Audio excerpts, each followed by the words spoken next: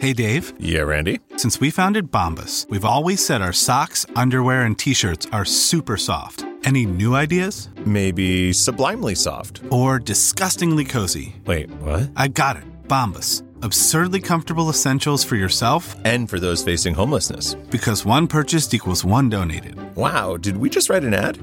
Yes. Bombas. Big comfort for everyone. Go to bombas.com/Wondery and use code WONDERY for 20% off your first purchase.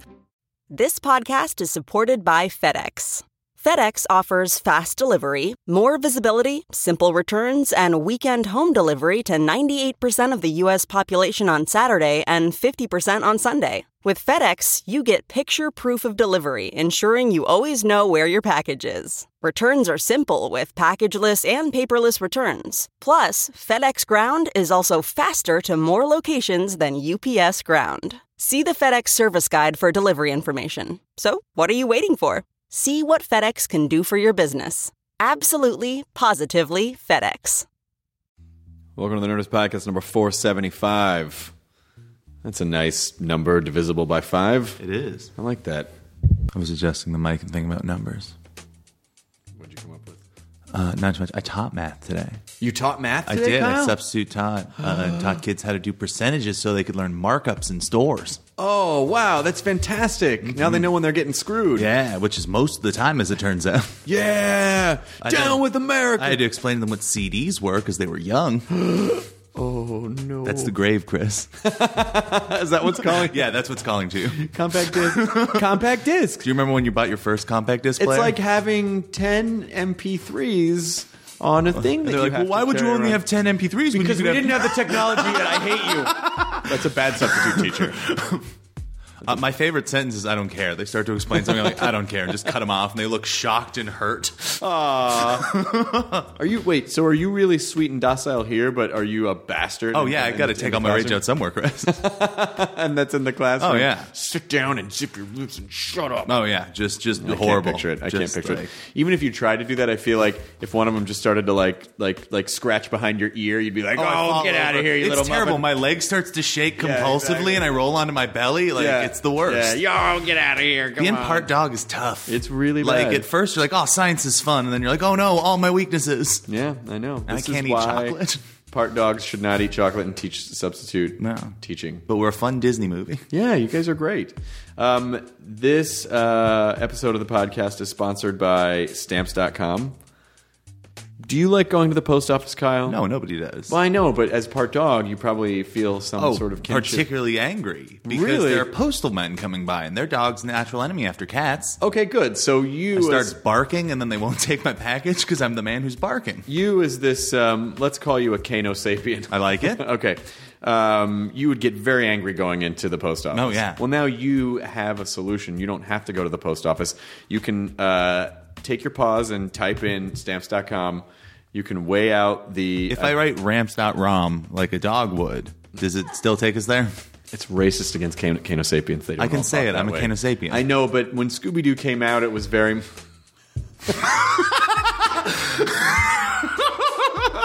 Oh, man. Anyway, Audience, if you could have seen how his whole body froze, it's just... and he just then collapsed under his own giggles. It hit me just like sideways. 1,000 pounds. Yeah, it was just like being shot. In You're the like, chest, just point blank with giggles. let's do this. Oh, I've been shot. Where's this blood coming from? But Stamps.com makes it super easy to print out the exact postage you need.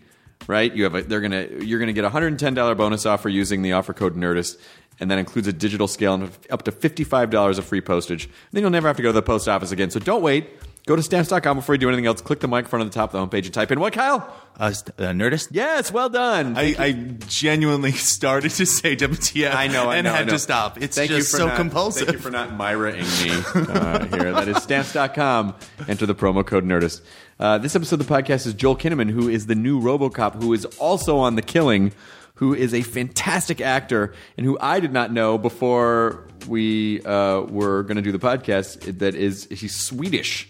I had no idea. Oh, yeah.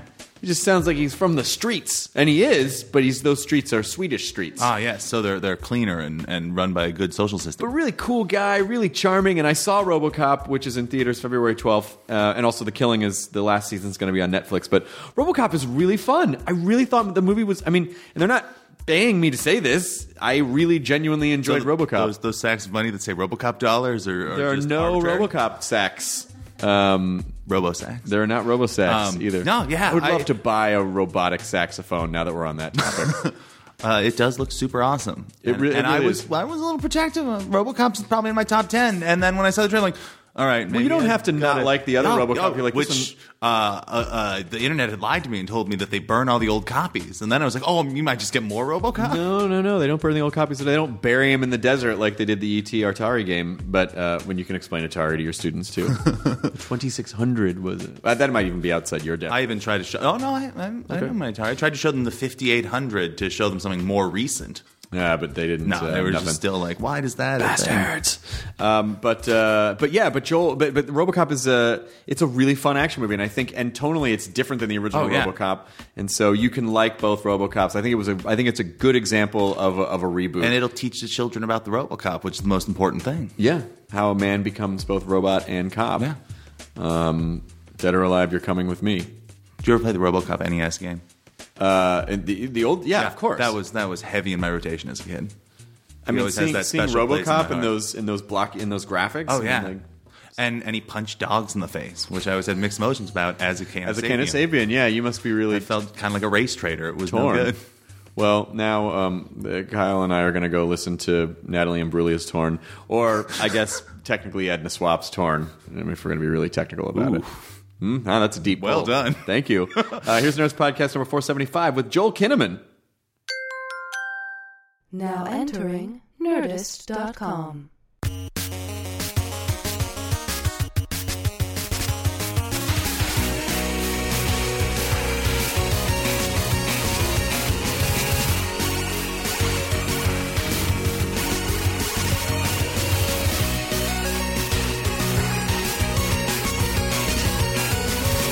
I think we sound okay.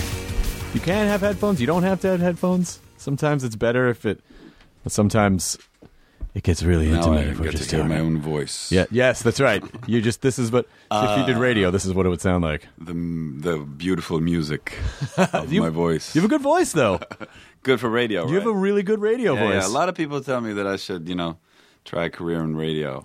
They're not gonna say that much longer. They're gonna be like, yeah, you don't look like most radio guys. Most radio guys are not tall Swedish gentlemen with handsome jawlines. There's a reason a lot of people go into radio. So I worked in radio for a long time. I'm aware of the. I think you could make it on both sides. Well, thank you. That's very kind of you. I'm super excited because I actually was able to see the movie. Oh, you did? Yes. Cool. There was a screening last week that I found out about last minute, and I couldn't go, and we begged them to send over a screener. And so what companies do now is they'll send you a lot of times they'll send you a tablet. Right. So the tablet has a certain number of viewings, and they can track it, and they know. And so With a large Eastern European man accompanying it. That's right. With a big gun. just the whole time, just stare. Why? How come you're not enjoying this? Left. Yeah, please. left. No. God damn it. Or kill your face.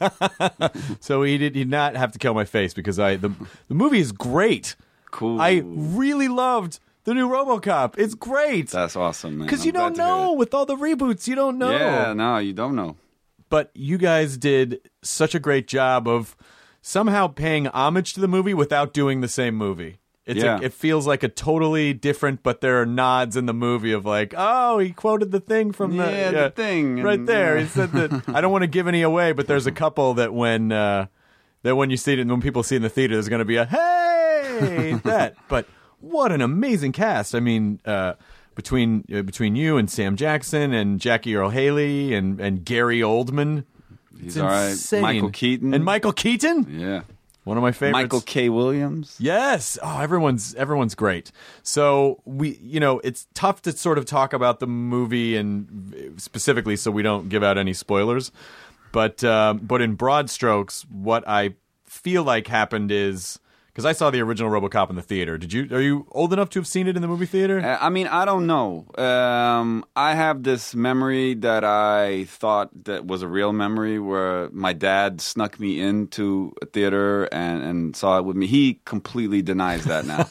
I don't know if it's that he's afraid of the repercussions that would have with my mom, but I might have made that memory up. I do that quite a bit. You just yeah. Well, you know what? But who's to say what a memory is really? The past, the stories that we tell ourselves. Exactly. So as far as I'm Spike concerned, Jones, by the way. He did a good job. Yeah. That either could have actually happened or it's not, or you had a memory implant. I could have a little chip. A little Total Recall crossover. Sad chip. Sad chip of going to see. Yeah. But the original RoboCop, I would say, is much more of a satire of American violence and capitalism and nuclear and Cold War and this was really just like a straight action movie with some of that as wraparounds. But it's it's a great action movie. Cool. Well, thanks, man. I'm so proud of the movie, and I also think that there was a lot of interesting philosophical questions that Jose was able to bring to the film with like what happens when you automate violence and the whole it was a great experience shooting the whole thing with Jose, and he's such an energetic director. Well, also the other philosophical questions of like what makes a person and what is a man and how much is again, there's one scene where they're experimenting with a guy and it's talking about like how to get the emotion with I can't talk too much about it, but just those questions, and also I feel like this one shed a little bit more light on stuff that the first one just sort of tossed aside in terms of the characters kind of having an existential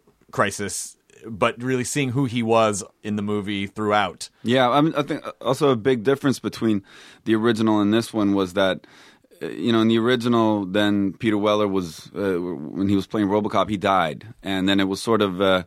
his life was slowly coming back to him. Yeah. In our version, he's alive. Yeah. And he's completely aware and is just is reawakened into this nightmare that his life has become. Yeah. And it becomes also a journey for him to try to find purpose of wanting to continue to live. Because when he wakes up as RoboCop and it's revealed what's left of him, he wants to die. So in that sense, for me, that was what really drew me into the story and why I thought that this was going to be such a compelling story arc to play was that whole journey that he goes through. Yeah, and I thought there was a really nice job, because a lot of times when they'll reboot something, they just sort of try to suck the nectar out of all the stuff that worked in the first movie, but just with more CG. Yeah, but this was actually like totally its own story. And the suit looks great, but every time I saw you, and I was like, "Fuck, that looks like it was such a pain in the ass to get on and off, and then get on a motorcycle." I mean, they're basically every square inch of your flesh was just like bolted into that thing. Yeah, it was. I mean, the first time that they had me try on the suit, I was out in Pasadena, outside of Los Angeles, and it was a smoking hot day. It was just. It took about an hour and 45 minutes to put it on, and it was just, they hadn't made all the adjustments yet, so everything was like digging into the wrong places, and I was sweating like a fucking pig, and I just the idea that I was going to have to wear this suit for 14 hours a day, 6 days a week for 5 months, that was quite daunting, and but it was I had a journey with the suit that took me to a place that I couldn't imagine, and just the feeling that because you're not wearing any clothes underneath, so you have this kind of naked feeling. Sort of. Have you ever had these dreams where you all of a sudden you're in the middle of a city and then you realize that you don't have any clothes on? and there's like people walking around, everybody's looking at you. Come on, you had one of those dreams at least once. Yeah. Don't leave me out. But I'm there usually, on my own with that. but I'm never embarrassed by that. I'm always like, look, you're like, check finally, this I'm business free. out. You people in your clothes. Yeah. I have emotional versions of that. I don't have the physical representation of that. I have the emotional versions of that, where I'm in a situation, but I'm emotionally exposed in some way. So it is a form of nudity, but it's not physical. Okay. nudity. Well, I have these dreams anyway, and I think that sort of that feeling of feeling naked. I mean, I spent a lot of time thinking about, what the feeling would be when you wake up and realize that you are amputated pretty much from your throat down. And you don't have a body anymore. And it's such a horrifying thought. But if you really try to think of what that would feel like, I think it would be a naked feeling, that like an exposed, like, oh yeah, even though there's nothing left, you feel exposed. Oh yeah, there's nothing there. And so in a weird way, the suit was what led me into that train of thought, and the suit that makes me look powerful and bigger than I am was actually the sort of the gateway to understanding some of the character's vulnerability. Oh, that's a really interesting idea. To me, it seems like there should be, rather than just acting classes, like acting for sci-fi should be a very specific, because the other stuff you've done, you're a guy. And it's like, oh, well, this guy wears a jacket. He's kind of a street thug. A cool jacket. Very cool jacket, The Killing, whatever. And then this is like, you have to somehow act your way around this weird obstacle of being squeezed into this thing and still being able to look, somewhat natural, and then also do the acting part. Like, yeah. That almost seems like the acting part is last. It's the very last thing you have to do beyond all that stuff.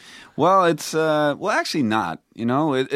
Because the story had such a it was such a clear arc. Yeah, and so you have all these obstacles, but actually it was a very defined line of where the character went.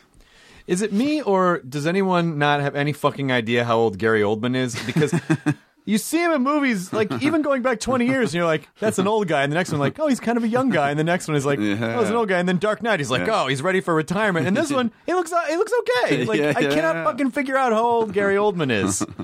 Yeah, no, he's somewhere between 30 and 50, I'm sure. At least. Yeah. I would say it could even be like 20 and 70. Oh, yeah, I'm not 100% sure. I don't think there's I think there's a 50-year, somehow he keeps being able to go back and forth. Yeah.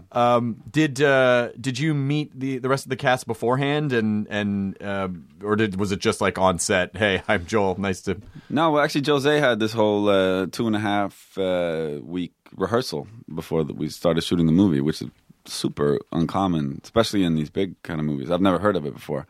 So we had this, 2.5 weeks where the whole cast would get together and we'd walk through the whole script and rehearse every scene and tweak the script and change it. And that's quite a, I haven't had that experience since I was working in the theater, to be honest. And it creates something that is quite invaluable. It creates a feeling of ensemble. The hardest thing you can do as an actor is to go in and have like 5 days in a movie spread out over a couple of months. The easiest thing is to be the lead, by far. So what it helped, it made everybody feel that they were, telling this story together and sort of took ownership of the story.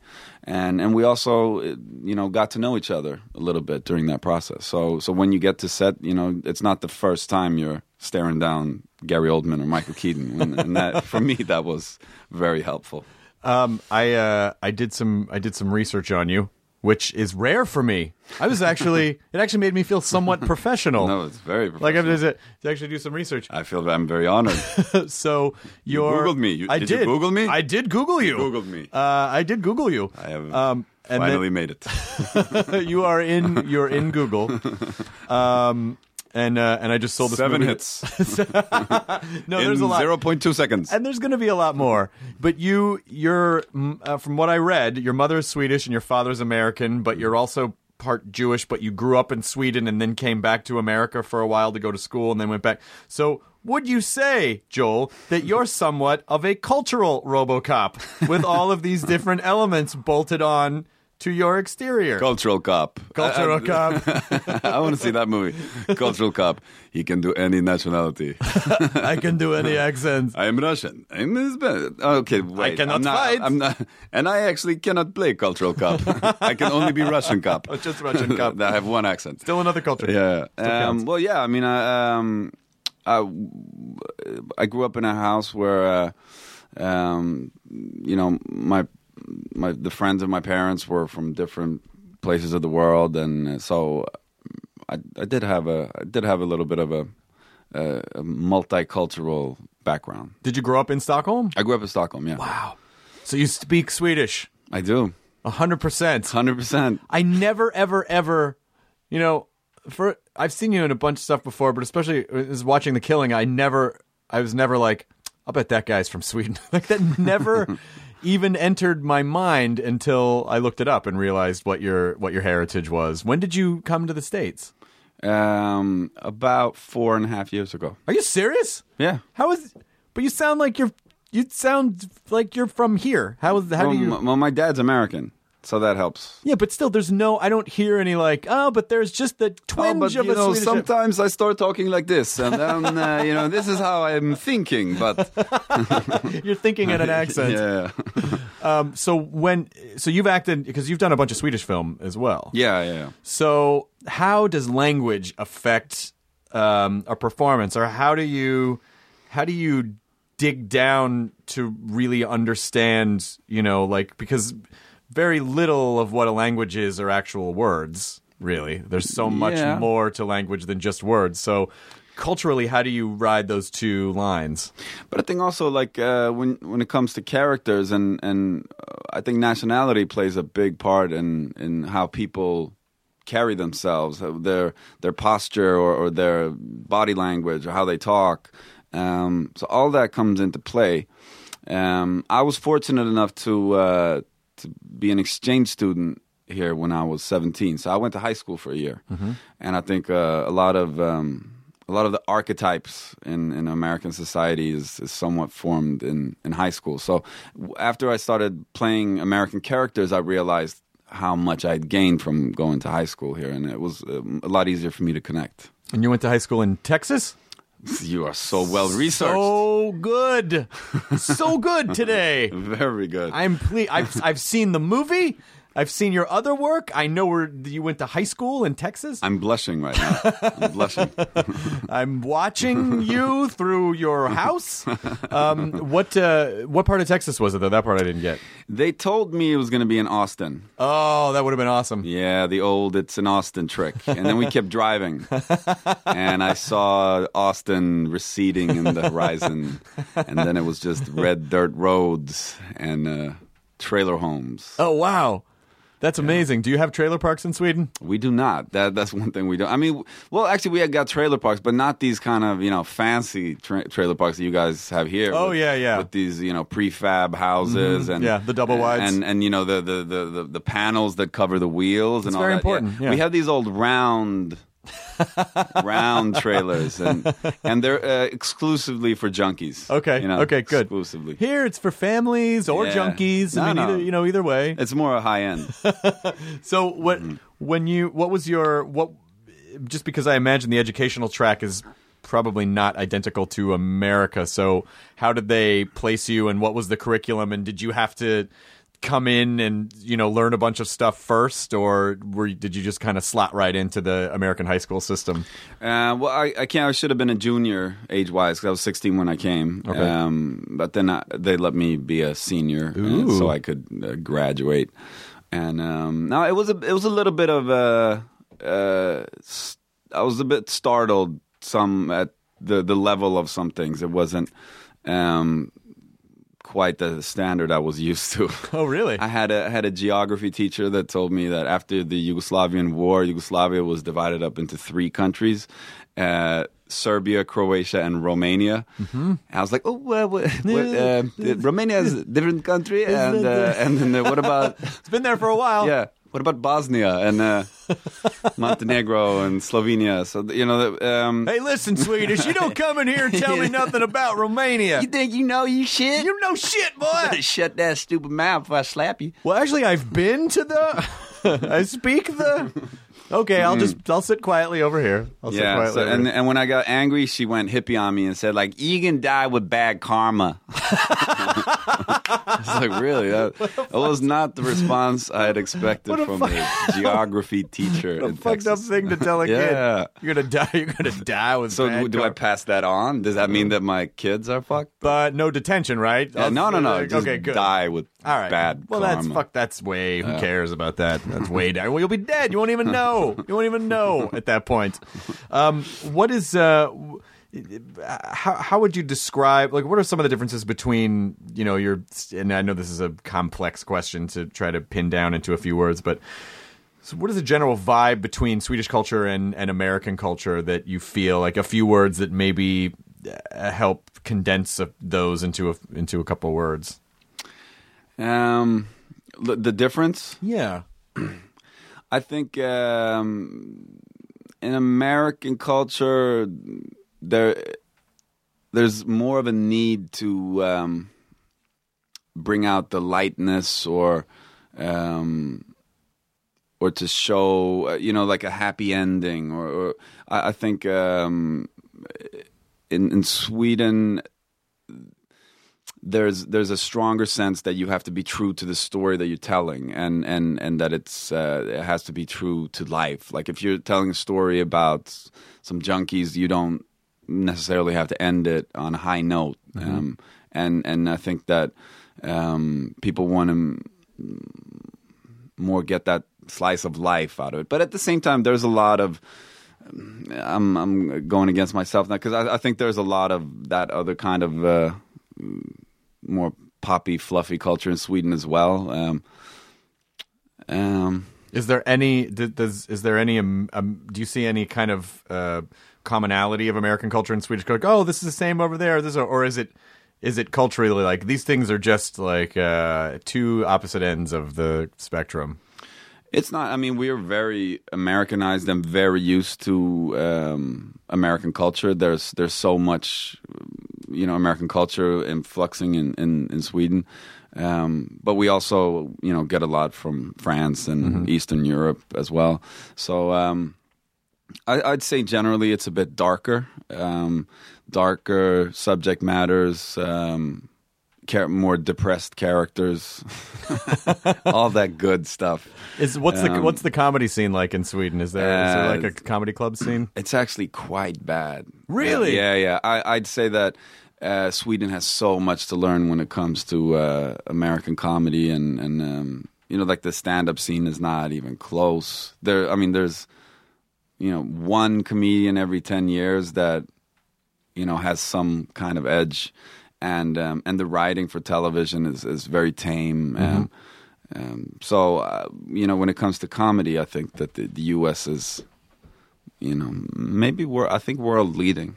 Oh, what? Yeah. Really? Yeah, I would say so. Okay, good. Well, at least we're number one in something. It's nice to have. It's nice to have something. No, but I definitely think so. I mean, I watched a lot of comedy from around the world, and I mean, you find funny stuff from a lot of places. But in general, I think that. That American comedy and comedy writing is, it's on top of the world. Is Swedish comedy physical comedy, or is it more, is it more like, or the jokes more based in the words and wordplay and that sort of thing? It's a little bit of that, and it gets a little folky and a little, like two thumbs up, like. Right. I mean, there is some good stuff, and every now and then there's like a little group of people that find something, and then they run with that for a couple of years, and it's actually pretty funny and can be quite edgy and dark. But the best Swedish comedy is usually not in comedies; it's in dramas, where the drama is dark comedy. I think maybe part of that could be that, like myself and, in America, I feel like comedy is born out of sort of feeling different or weird or maybe ostracized or something. and I'm sorry to make this generalization, but every person in Sweden is fucking gorgeous, and so they just don't feel any sort of weird outcast need because everyone's like, Take your hand off my leg. I'm sorry, Right now, I take your hand off my apologize. leg. Listen, I thought it would be okay. And it's not okay. All right, I'm sorry. I need a bigger table here. I need a bigger divide. Should I put both hands on or just the one? No Okay. hands. All right, good. All right, okay. It's good to establish Just conversation. just to establish boundaries. Yes. All right, okay. Well, at the end we'll see how things are going. We'll see where it goes. We'll see where it goes. But I wonder, what was like high school, grade school like for you in Sweden? Do you feel like what were the different kinds of classes, archetypes within within your school? Was it as complex as like an American school? Yeah, and I think it was. I had a weird or a different kind of time in school because since my dad was American, I went to a public school that had for some students it had we were like 30 in each year, and the whole school there was maybe 200 in each year, and they had classes A, B, and C.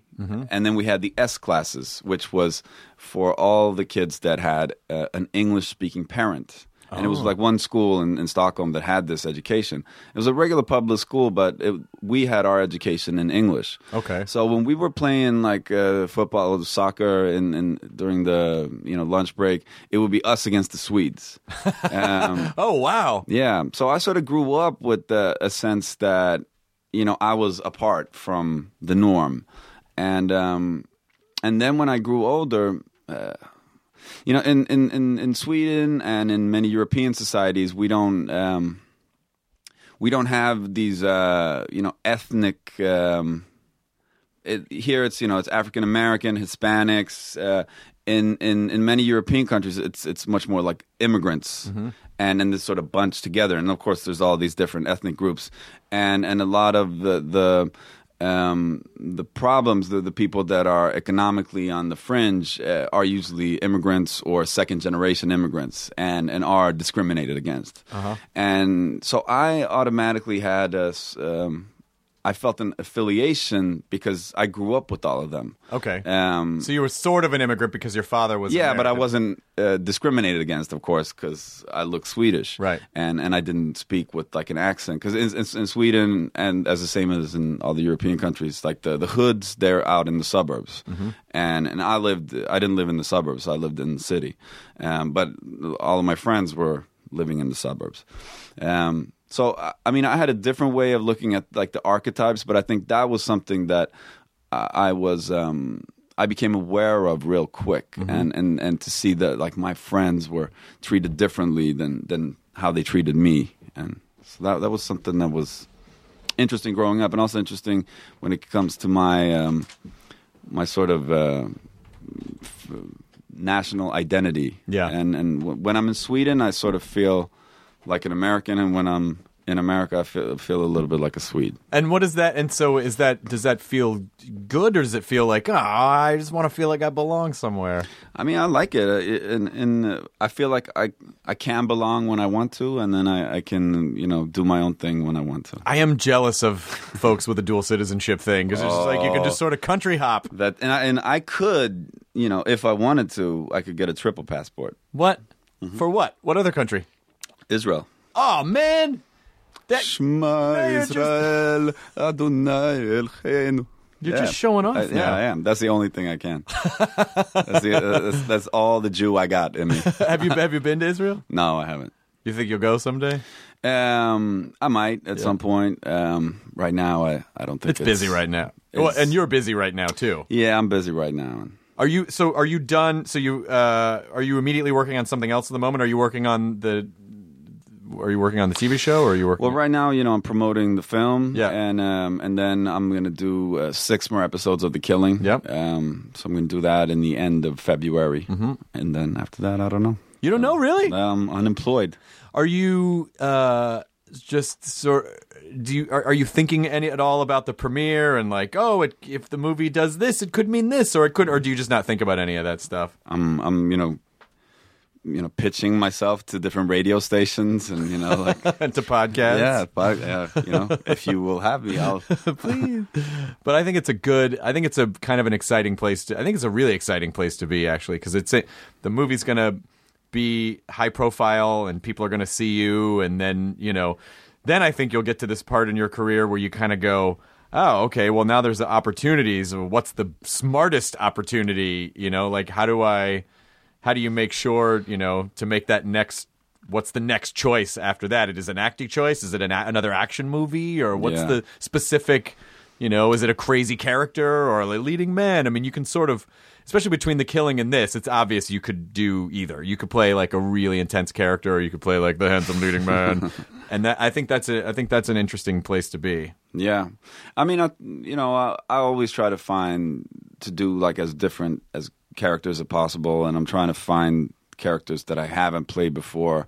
To find that kind of right challenge. And when it comes to acting in general, like we're the one art form where we have to be invited to play, and there is this sort of there's actually a real reason why you want to sort of climb the ladder, because the only way that we can define ourselves as artists is how we choose and what we choose to do. And if you have to put food on the table, that's an easy choice, but it doesn't really define you as an artist. So you try to get to a position where you have a variety of choices, so that you can then define who you are and what kind of stories that you want to tell. Yeah. And are there specific stories that you feel like, is there an itch somewhere where you go, I really like to do this kind of a thing to show off this thing I have? I got a couple. I'm desperately waiting for my left foot too. My other left foot. Yeah, which is just his right foot, or just my right foot. Like that. My right. Yeah. That would be the sequel. the reboot with just one boot, because he just got the one leg. I would kill that. That's fucking amazing. I can see in a room pitching like, look, this RoboCop thing, we redid it. It did great. All good. I'm looking to reboot my left foot. I think Christy Brown had a twin brother that no one saw. It's named Tristy Brown. You actually knew the name of the character? I did. That's really impressive. I have a weird brain. That is impressive. Yeah, well, that was the movie that broke Daniel Day-Lewis out. Yeah, everyone was like, anyways. "Oh fuck!" I mean, like I know he had done other stuff before that, but that was the movie that like the Academy Awards and then that was the beginning of his, what's he going to do next? And then it's like, for sure. Oh, he does a movie every few years, and then you don't see him. Make some shoes. Yeah, and then he'll go make shoes. But I feel like his type of acting is almost a psychological burden, where it's like, I have to go live this life for like 2 years in the jungle. I'm playing a zookeeper, so I decided to go to Africa and just live amongst big game to really understand. I would have lived like a rhino. They ate both of my feet, so I'm out of the running for the sequels. I couldn't be in either of it. And that's why, I could do this one. But I hear that Joel Hinneman is really good. He has an excellent foot. Are there people that whose careers you think like, oh, not that you want to model yourself after everyone, but just sort of like the inspirational? Because I have people that I look at and I go, oh, I love what that guy does. I love the choices that guy makes. Yeah. Who's that for you? I'd say Meryl Streep. I think she's incredible human being, and I've never met her, but just the way I hear her talk about the way she works, and I've also gotten some insight on how it's on set when she does her work, and I think there's sometimes when people get a little too successful, they stop preparing enough, and they sort of forget the essence of the craft, and when just them showing up is so valuable, so they stop doing a little bit of the work, and she shows up, at the read through off book.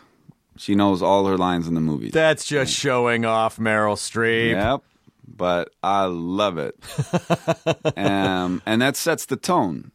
That sets the tone for everyone else, and that you're gonna and if it's one thing that will always give results, it's preparation. Yeah, and And I've had that experience many times in Hollywood when you show up and, I mean, you've been working on this scene for a month and a half, and then you show up and somebody's like holding the little white sides and they don't know their lines yet. And they're, trying to remember the lines as you rehearse the scene. And I'm like, are you fucking kidding me? You've just described me. Even if I had like a page of dialogue, I'd be like, what is it? What is it? This is why I'm not an actor, Joel.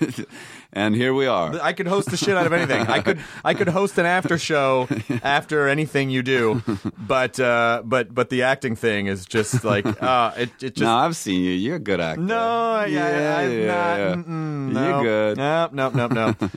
Nope. I just the process of it is so daunting to me because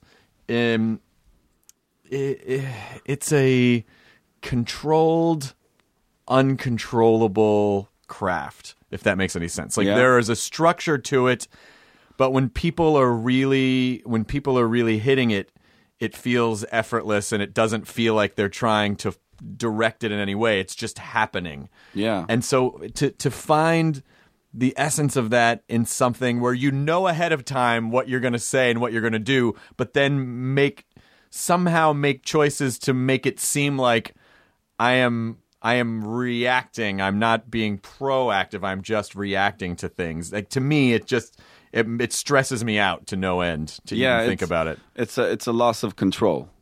But for me, the best way to lose control or to be comfortable losing control is being incredibly well prepared. Mm-hmm. And I think, and it's like with all art, you got to know the form to break it.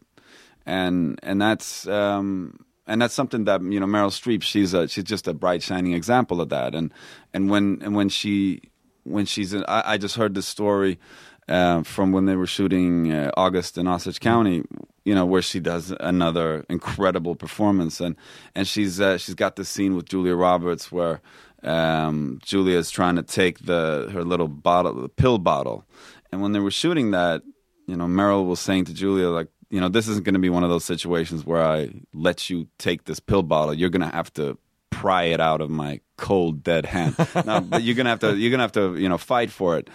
And she had to fight for it. And they were tumbling around on the ground. And the next day, Meryl Streep would show up with bruises all over her arms. And she didn't say a word about it. And for me, being such an esteemed actor and with all the respect that she carries, to lead with that kind of example for me is so commendable and respectful, and that's someone who I really look up to. Well, that was an interesting word to say, to lead, because really, if you're in Meryl's position, or even in the position that I assume that you're going to be in more and more, is that you are not just like a leading role in something isn't just like, oh, that's the most famous focal point of the movie. It's like, for the entire production, like, you lead on set, you lead the energy, like they follow you, and a shitty set probably has a shitty leader, and the sets that are really friendly and warm and inviting have a really good, I mean, you have a responsibility. And for sure. You know what, another example that I thought of, and I have no idea, I haven't heard any stories from that set, but just from watching, when I saw Wolf of Wall Street, mm-hmm. you could just feel like the positive energy of Leonardo DiCaprio, and because every other actor that came in, I mean, I'm sure that Scorsese has a little bit to do with it as well, but everybody was warm. Yeah, everybody was feeling good, and you could see that people were performing at their best. And when you just look at how Leonardo is playing, like, it's you could tell that he was influencing everybody in a positive way. And for me, that's I got so much respect for that. Yeah, I mean, it's important to make sure that everyone's comfortable, because sort of like waking up and finding yourself naked in a city, people are essentially coming on to bear pieces of who they are and their soul. And so that's a little nerve-wracking sometimes. And if you're not comfortable, then you're less likely to do that, because then you have this barrier of like, this guy's kind of a dick, or this lady's mad at me, and I just don't know if I'm supposed to be here, and it's a whole... that. Yes. No, but it's this kind of, when people, I don't know, it's that old Marlon Brando quote, like, people confuse their talent with their paycheck. Yes. Yeah. Well, I think they also... My theory about it is that, look, first of all, you have whatever baggage you had going in gets magnified a lot. So, if you're a good person, I feel like, you see more of that because, it just because of that umbrella effect on the production. But if you come in and you're kind of an asshole, then that just sort of gets magnified because this is definitely a business where you have to police yourself. Because other people, if you're making the money, will let you do pretty much whatever you want to do. And there's not really an accurate barometer in place. Whereas most people in the workplace, if they were a dick, someone would be like, sit the fuck down. Yeah, what the hell? Yeah. But in this business, if someone's making money, then oh, he's having a bad day. Like everyone sort of justifies the behavior. So it's really dangerous. I've every once in a while, if I come to work a little cranky, I have to remember, like, oh yeah, no one's going to say to me, like, you're being a cranky jerk. They'll let it happen. And I have to make sure that I don't put them in that position to have to say that. Yeah.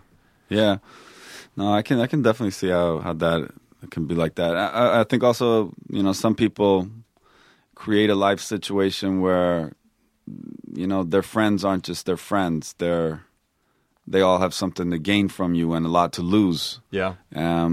So then you don't get that normal feedback. Yeah. Is your friend group, are they performers? Are they non-performers? Or both. But I mean, a lot of people, most of my friends are, in some form of creative business. Yeah. But I have some, director friends, some music friends, and a bunch of actors. Yeah. I it's hard to keep in touch with people that have a regular jobs, especially when you move, a 17-hour flight away from them. Yeah. I guess. Because a lot of my old friends, that aren't in the, entertainment industry or any kind of performers, they live in Sweden, and I'm not there anymore. So yeah. What do you do creatively? When you obviously, like you said, you have to get permission to act. Like someone has to hire you before you can just go act. What do you do when you have time off and you sort of feel like, I kind of need to feel that thing that I normally would feel from acting? Do you have other types of creative outlets? Yeah, I mean, I love spending my time with activities where I sort of have to face some kind of fear.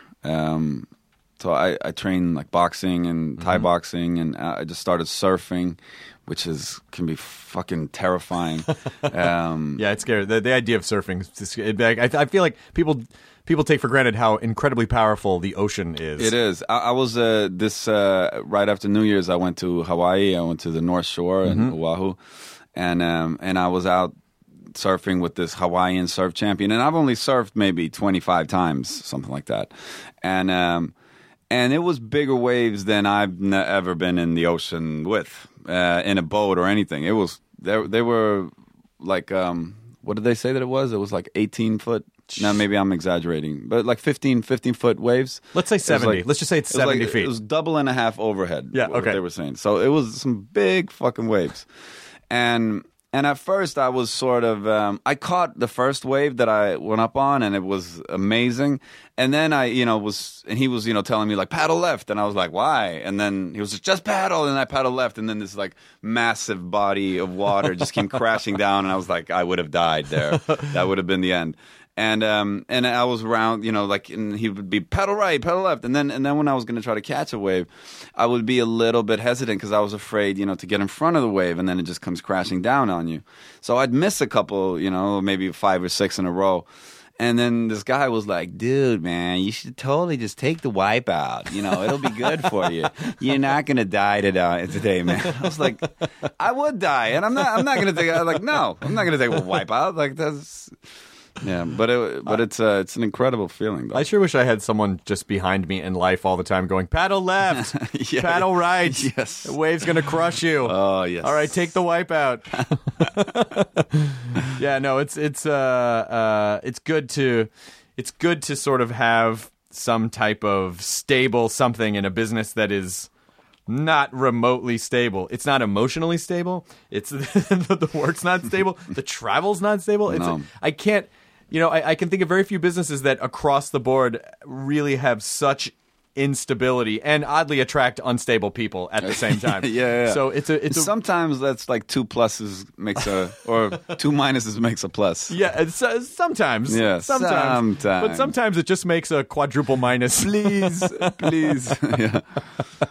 No, but I'm also fortunate enough to we're this sort of group of friends from Sweden that has all sort of had success over here at the same time in different directions. And that's been had a great impact on me, and we sort of help each other out, and it's easy to talk and bounce ideas off one another, and that's been it's a sort of a little support system that was very unexpected. Is Swedish culture as obsessed with celebrity as American culture, or do we or is it? Are we just disgusting here? No, I mean that's totally a worldwide Okay. phenomenon. But I guess in Sweden it's just the national character just makes it a little more quiet, and the sort of unsocial nature of Swedes makes it easier in Sweden because they're just too afraid to come up and talk to you. We have 7 to 8 months a year where you don't talk to anyone you don't know because it's just too cold. Sure. So you're going at point A to point B, and don't try to talk to me while I'm getting out of the cold. Yeah. So the whole country is sort of trained in a way where if there's an if you go in a bus in Sweden and there's one empty seat, or there's just one person on that bus, the second person is going to sit the furthest away from that person. And sometimes when immigrants that have come to Sweden recently, they'll obviously go and sit next to the person and talk to them, Right. and the Swede will think this guy's a crazy person. and so there is that quality of Swedish people that is a little unsocial, and that makes it a little easier. And do you think it is that they're sort of nervous about talking to people, or do they just feel Don't like me. No, they didn't like me either when I was growing up. Maybe I should have gone to Sweden. How do Americans do in Sweden? Well, they do pretty well. We're so influenced by American culture, and we're so well versed in American culture. It totally depends on what kind of American it is. But like an urban, well-educated American will do tremendously well. A loudmouth, just how you doing? Yeah. Maybe wouldn't do as well in my next of the wood, Sure. but maybe would do great, in northern rural Sweden. I really want to go to Sweden. It's one of those. There's a handful of places I want to. I really want to hit. I want to hit Sweden, Finland, Norway. I want to hit Reykjavik really badly. Ooh, I want to go to Reykjavik too. Yeah, you were way closer than. Yeah, I've never been. But all these places, you just got to make sure that you go between July and September. Yeah. And do not go there any other time. Well, most of the United States right now is basically the planet Hoth. So I feel like a dick because I'll talk to people back on the East Coast and they're like, yeah, I can't get any water. The pipes are frozen. I'm frozen in my pants. I can't get out of my pants. I haven't shit in a week.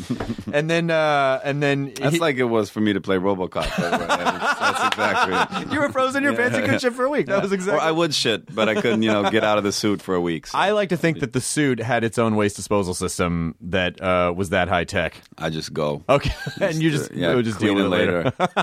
That's how committed. I guess you would. Those are the things that you don't think about. Like, man, it'd be really awesome to play RoboCop. I better shit before I get into that suit because I cannot get out of it for 14 hours. Yeah. But it seems like such a rash. I feel. Oh my god, it must have been terrible. Like the prickly heat. After 3 months. Come on. Yeah. Did they just burn the suit after that? Like, this is not salvageable at this point. I tried to. But it can't be. It can't be killed. Studio. Damn you. Damn you. Did they give you one? Did they give you a suit? No. Come on. I wouldn't take it. You're fucking RoboCop. What are you talking about? They did give me the guns, though. Okay, all right. Yeah, which didn't, that was at a time when we were talking a lot about guns. Yeah. So my, extreme happiness to have these guns didn't, really rhyme that well with every conversation that I was having about gun control and everything with all my friends. But I was like, you see these guns I just got? I was like, such a hypocrite. See, I would have asked for the visor because then you could be Robo anything. You could be like Robo Banker. You could be like Robo Astronaut. Like you could be anything. Robo Farmer. All you need is the visor. Yeah. Like once the visor Which comes is like down, Robo Toilet, whatever. guy, yeah, whatever. Robo Toilet Tissue guy. Anything, any Robo class. All you really need is the helmet. Yeah. I think to make it work. I would have asked for the helmet. What was it? Was it a composite? Like was it like a plastic material or like a rubber? What was the suit? I don't know, but it was all different kinds of stuff. It was, it's all this stuff. Yeah. Hard and soft stuff. Yeah. And it together, when they put it together, it was the suit. Yeah. Did you? We can talk more about it if you want to. I would like to know the exact chemical composition of every one of the suits. Oh yeah, because I'm sure there were probably suits where you were a little more you run, or suits where you just stood. The silver suit was a lot more uncomfortable. The silver suit was a bitch, but the black one, it was better. It wasn't good, and sometimes it had this, it was like this karmic device between my legs. Like sometimes if I think it was when I'd been a bad boy, and sometimes when I sat down it would pinch my balls, and there was no way of telling when it would do that or how I would say. After 6 months of using it, I couldn't figure out like what it was I did, or what the suit like. And just sometimes it just pinched my balls, and it was an excruciating. And I would like howl like those old dogs that sit down on their balls. Like, I want to see the outtake of like, you're under arrest. Ow, my balls. Yeah. The B-roll was not there. That's unfortunate. And they never addressed. Not unfortunate. They never addressed in the movie. Well done.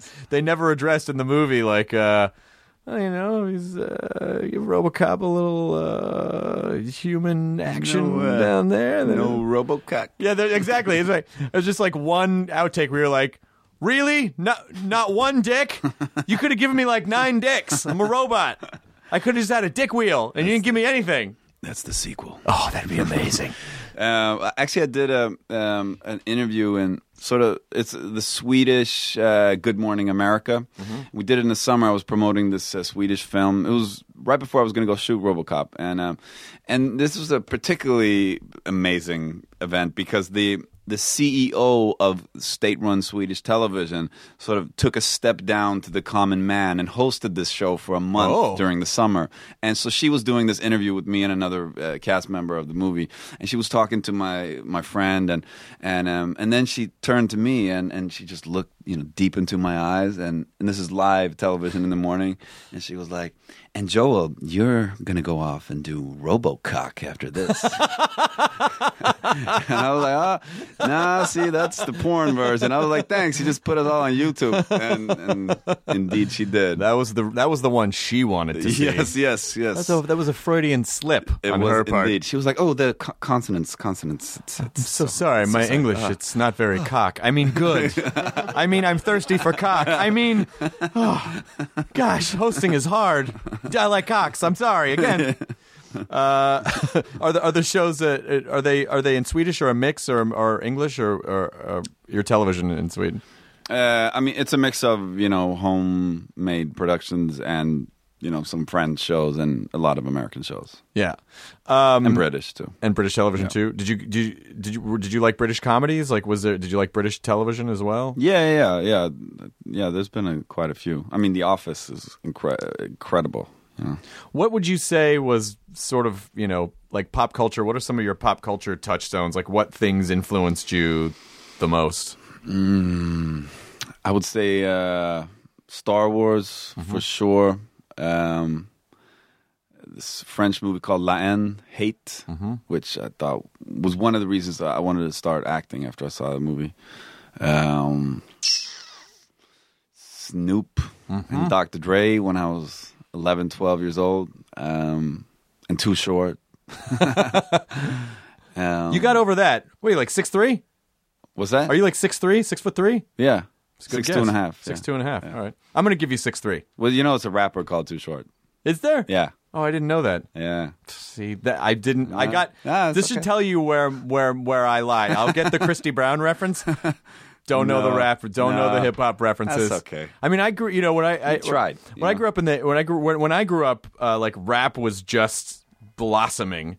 Yeah. And so it didn't really become like hip hop until the 90s. Mm-hmm. So when I was listening to the musics, it was like Run DMC and Kool Moe Dee and Big Daddy Kane. Like it was like they were like rap, Yeah. And then I didn't make the transition to hip hop. By that time, I had sort of been lured into like whiny British Caucasian music of like the Radioheads and the that sort of. So I went down that path. I did not get pulled toward. Not a bad path to go. Actually, the first album that I bought as a almost white-haired blonde Swedish boy, I went and bought Fear of a Black Planet. Nice. It's Public Enemy. Public Enemy. Yeah. Yeah, it's the first album I bought. It was always funny to start to see the crossovers between rap and, it was like Run DMC and Aerosmith did the crossover, and then Public Enemy kind of one up them and did their crossover with Anthrax. Right. And it was just like, all these white people is just like the door in, like, what is this? This is amazing. We can change this. Yeah. Although I do have to confess that in the early 90s, when I was in college, I went through a pretty severe... I lied. I actually did go through a hip-hop phase, like Boyz II Men, Belle Biv DeVoe, like those guys. And I was wearing... I don't know if I would call Boyz II Men a hip-hop phase. Well, Motown Philly. Baba. Baba. I wore like baggy clothes To the end of the road. They were more than just that song, Joel.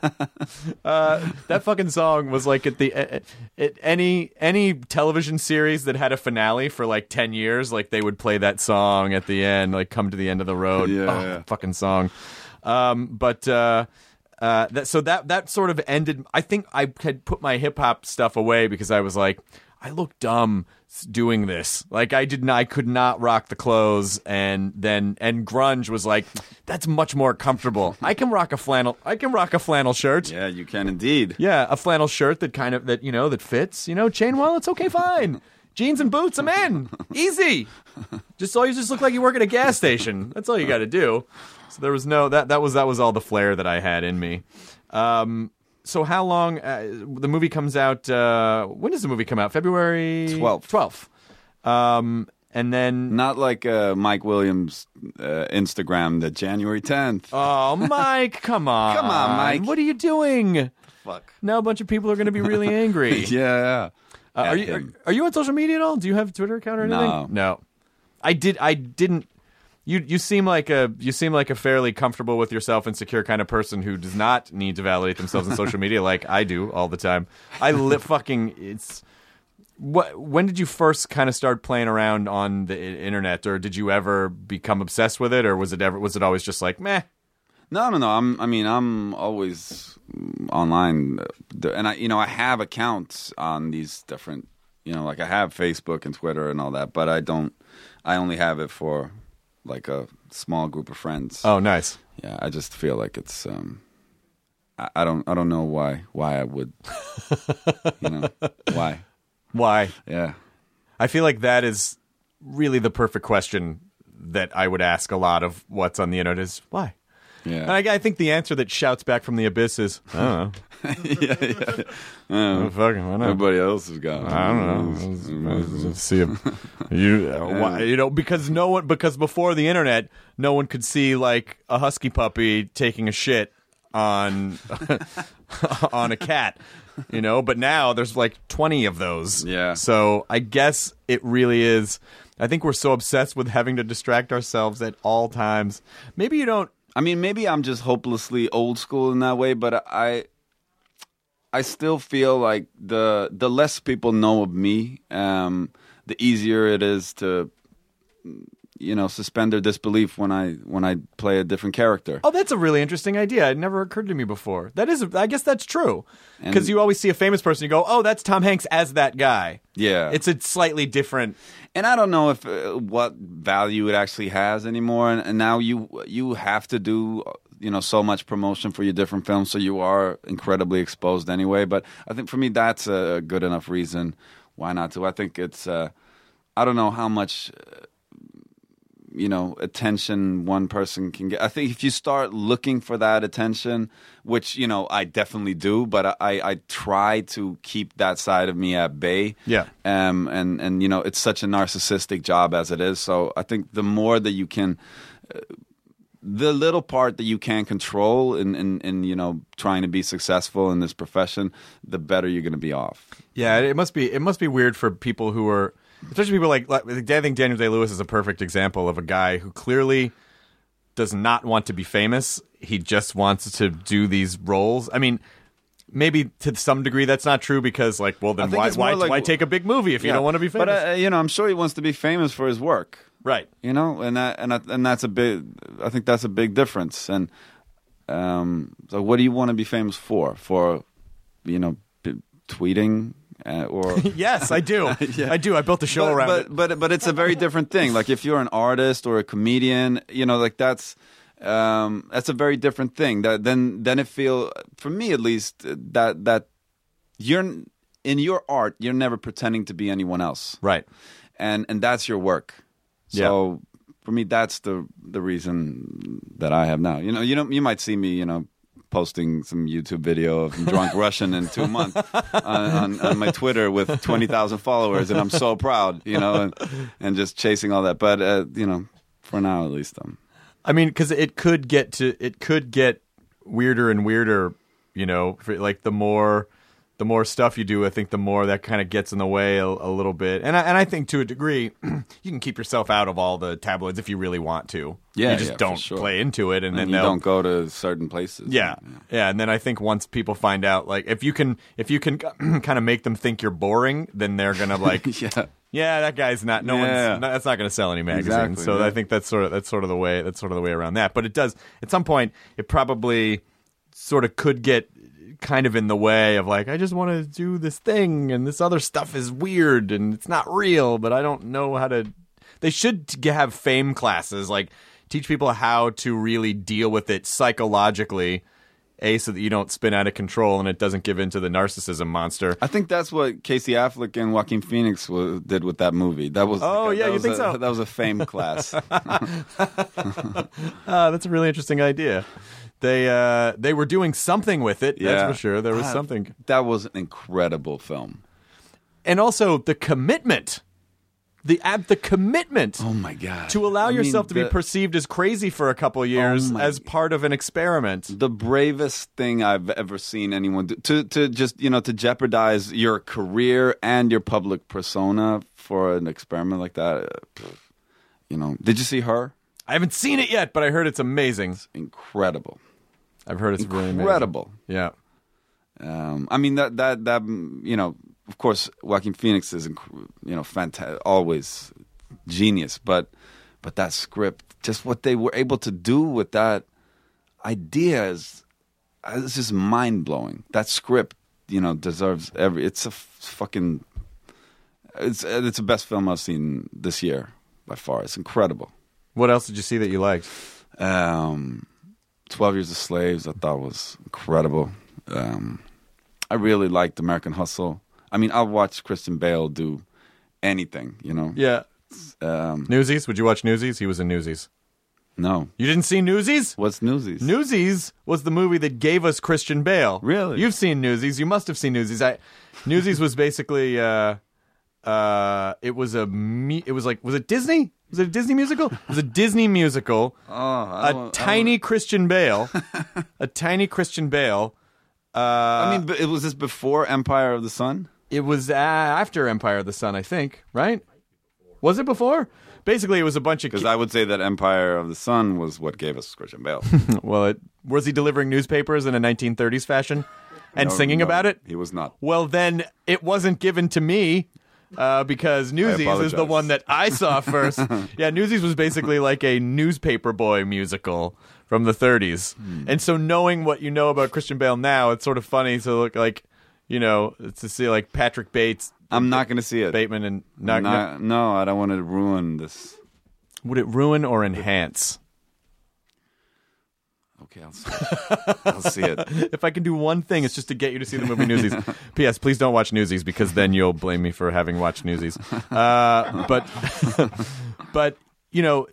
that's why I kind of like seeing where film is now as opposed to when I was growing up when everything was very segmented. It was like action stars were action stars and, like real actors were real actors. And now someone figured out like, oh, yeah, you can put real actors in action movies and then they can go off and do artistic films and then also, do these other types of movies as well. It's like there's a lot of possibility. So I'm really interested to see what you decide to do next, like what part of you feel like you really need to kind of fulfill. Do you go looking for it or do you just kind of like, scripts come across the table and you go, this one seems like something I might like? No, I've actually been, trying to develop a couple of things that I really want to do. And we'll see, see how it goes. But, no, I definitely try to. I mean, that's what I'm most amazed by. The position that I'm sort of coming to, and RoboCop really helps. That is that you and this isn't possible in Sweden either. That in the United States, when you're an actor and you reach a certain level, then you can start to develop your own projects and they might actually get made if you want to do them. Mm-hmm. I mean, I'm not quite there yet, but almost. And then you can really be a part of the conversation, and you can be a factor in what stories are being told and what kind of people and what kind of problems need to be highlighted. Yeah.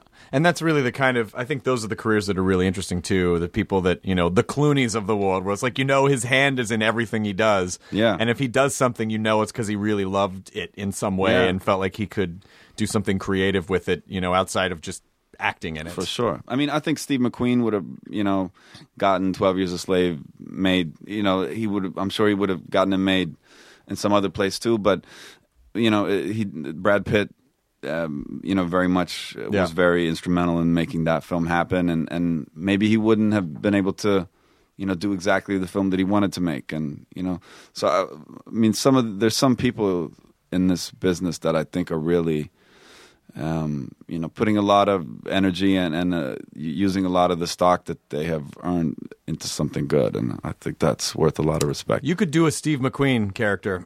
I think you could do a Steve McQueen character. All you need to do is just stay out in the sun way too long, smoke a lot more, get a little leathery. I'm smoking through this whole interview. I know, but that's not a real cigarette. That's an electronic vape. That's a vapor thing. It's not going to give me cancer. It's just water. I'm sorry, little guy. Hey, don't worry. There's plenty of things in the world that'll give you cancer. I'm such a wuss. If you want cancer, there's plenty of things in the world. But this is about we're at about our hour. This is like an hour 10, I think. Right? An hour 6. It flies by, Joel. It really did. It absolutely flies by. I hope that your press schedule does not crush you in the next couple of weeks. And I really do hope people see RoboCop. I think it's a good example of how to reboot a movie, of paying homage to the first one, but still kind of being its own thing, and then being a slightly different kind of movie. Yeah. And it was really, my only regret was that I saw it on a tablet and not like a giant screen. Oh, you saw it on a tablet? They sent it to me on a tablet. Yeah, remember with the Eastern European guy? Yeah, with the gun. Yeah. Mm-hmm. Remember, you got to see it in the theater. I will. I'll go see it in the theater too, because I feel like when I was watching it on the tablet, I mean, and it was a really great tablet that Sony sent over, but the whole time I was like, "Fuck! I really want to see." Special tablet for you. This was a special tablet. You do not touch the tablet. The tablet touches you.